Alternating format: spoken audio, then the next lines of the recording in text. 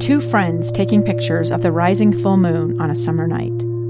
Two teenage kids doing what teenage kids do. When a stranger with a gun and a death wish changed everything. It was violent, it was senseless, and I will never understand it, I will never accept it. I'm Amy Donaldson, and unfortunately, we're all too familiar with stories about how violence shatters lives. But what we rarely see is how they are rebuilt. In a new podcast, The Letter, we relive tragedy, but only so we can hear the rest of the story. The struggle to reclaim lives, the realities of grief, and the possibilities of forgiveness. I believe in miracles. Sometimes I thought, there are no miracles. Yeah, there are, and this is a big one. Follow The Letter at theletterpodcast.com or wherever you get your podcasts. This is Live Mike with Lee Lonsberry.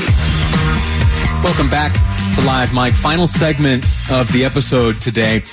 If you've been listening from the beginning of this show, way back in December when you and I got to be friends here on the radio, there has been a theme that I have repeated over and over, and it has to do with personal responsibility, specifically in the realm of information.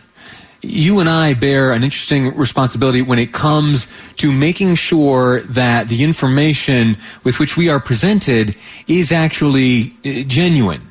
Or at least we need to be sure that when we make decisions based on the information with which we are presented, say at the voting booth or when we're buying a car or something like that, we have to go the extra mile. There are often corners cut in life by those out there who claim to be informing you. Sometimes they just get it wrong. So either via deceit or incompetence, it is very possible that you and I will find ourselves on the receiving end of bad information. And we can't make good decisions if we only have bad information. So we always got to go that extra mile. The reason I bring up this concept is because, well, let me share this with you. You ever get into like Oprah's book club? You remember a number of years ago there was, this is way back like 2006 and 2007, there was a book published by someone named Greg Mortensen. Yeah, the book was called 3 Cups of Tea. And Greg Mortensen, in this book, he talked about his own personal transition from a nurse to a mountain climber to a humanitarian. And in this book, he makes all these grand claims. And some of those claims later were discovered to be maybe not so true.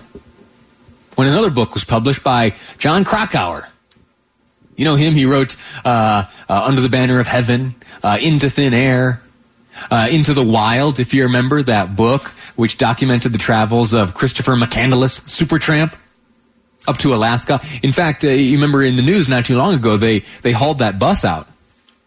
Yeah, the bus where Mr. McCandless lived until the end of his life. Anyway, the book written by Krakauer in response to the Mortensen book, 3 Cups of Tea, is called 3 Cups of Deceit. Subheadline, How Greg Mortensen, Humanitarian Hero, Lost His Way. And what Krakauer did is exactly what I so often advocate. He took a second look at things. He investigated for himself. And what he claims to have discovered in his book, 3 Cups of Deceit, is that first book, 3 Cups of Tea, was built on nothing but lies and cut corners and deception. And we always got to safeguard ourselves against that because if we allow deception to inform our decision-making, we're in trouble. We won't vote the right way. We won't raise our kids the right way. We won't move into the right neighborhoods or schools or who knows. You know, whatever decisions life requires us to make. If we do so, if we make those decisions with bad information, we can get into some real trouble. Now, listen, everything I have said to you thus far in this segment has all been leading up to something that led me to chuckle in the news a few weeks back. There was a story.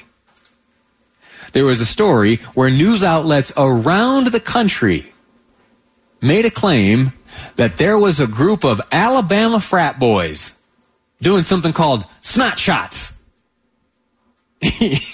and betting on who would be the first to get sickened by the coronavirus. The claim was that these frat boys down there in Alabama, that they would invite known COVID positive cases to a party, and they would all take intentional action to maybe contract this virus. Yeah, you heard me use the phrase snot shots. Yeah, you can figure that out for yourself.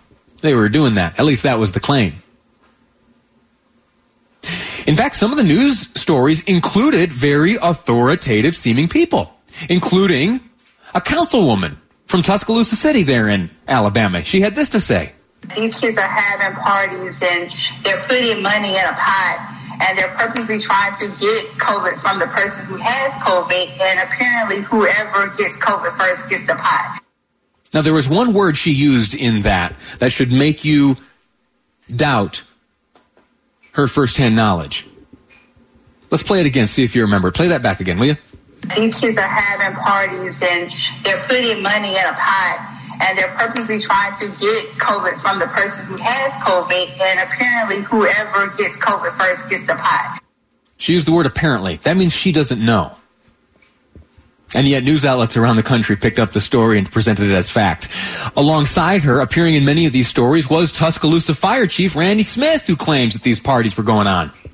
Had seen over the last few weeks parties going on in the county where students or kids would come in with known positives. All right. Well, there were some in the news who decided to take a second look at this. And if I'm honest, one of the challenges in this coronavirus era is coming up with new content each day to discuss here on the radio, to cover in the news. Where do we deploy our photographers to take pictures and videos?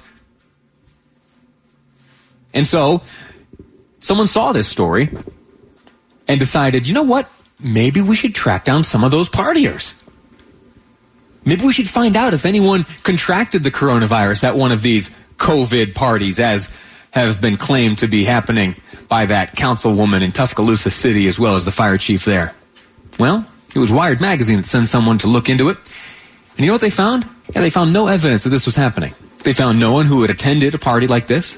They had found no one who had contracted a virus like this. They spoke with health officials who were engaged in very aggressive contact tracing after hearing claims like this. And you know what the contact tracers said?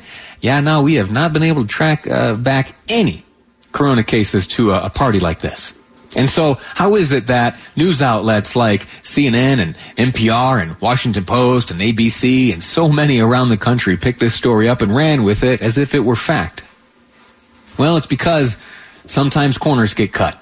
And you and I, knowing that, are reminded that we bear a certain measure of responsibility when confronted with information. If we're going to make a decision based on that information, we better know that it's right. That is especially important when it comes to the ballot box. All right? And information on that front is not immune from corners being cut like the one we saw in this story here with the COVID parties. Anyway, that's going to do it for today's episode of Live Mike. Thank you so much. A reminder, if you want to listen to anything you've heard on today's show, please, KSLNewsRadio.com. Check out the podcast tab or wherever you download podcasts there on your iPhone or your Android. For now, though, it's time for me to step aside and make way for Jeff Kaplan's Afternoon News here on KSL News Radio.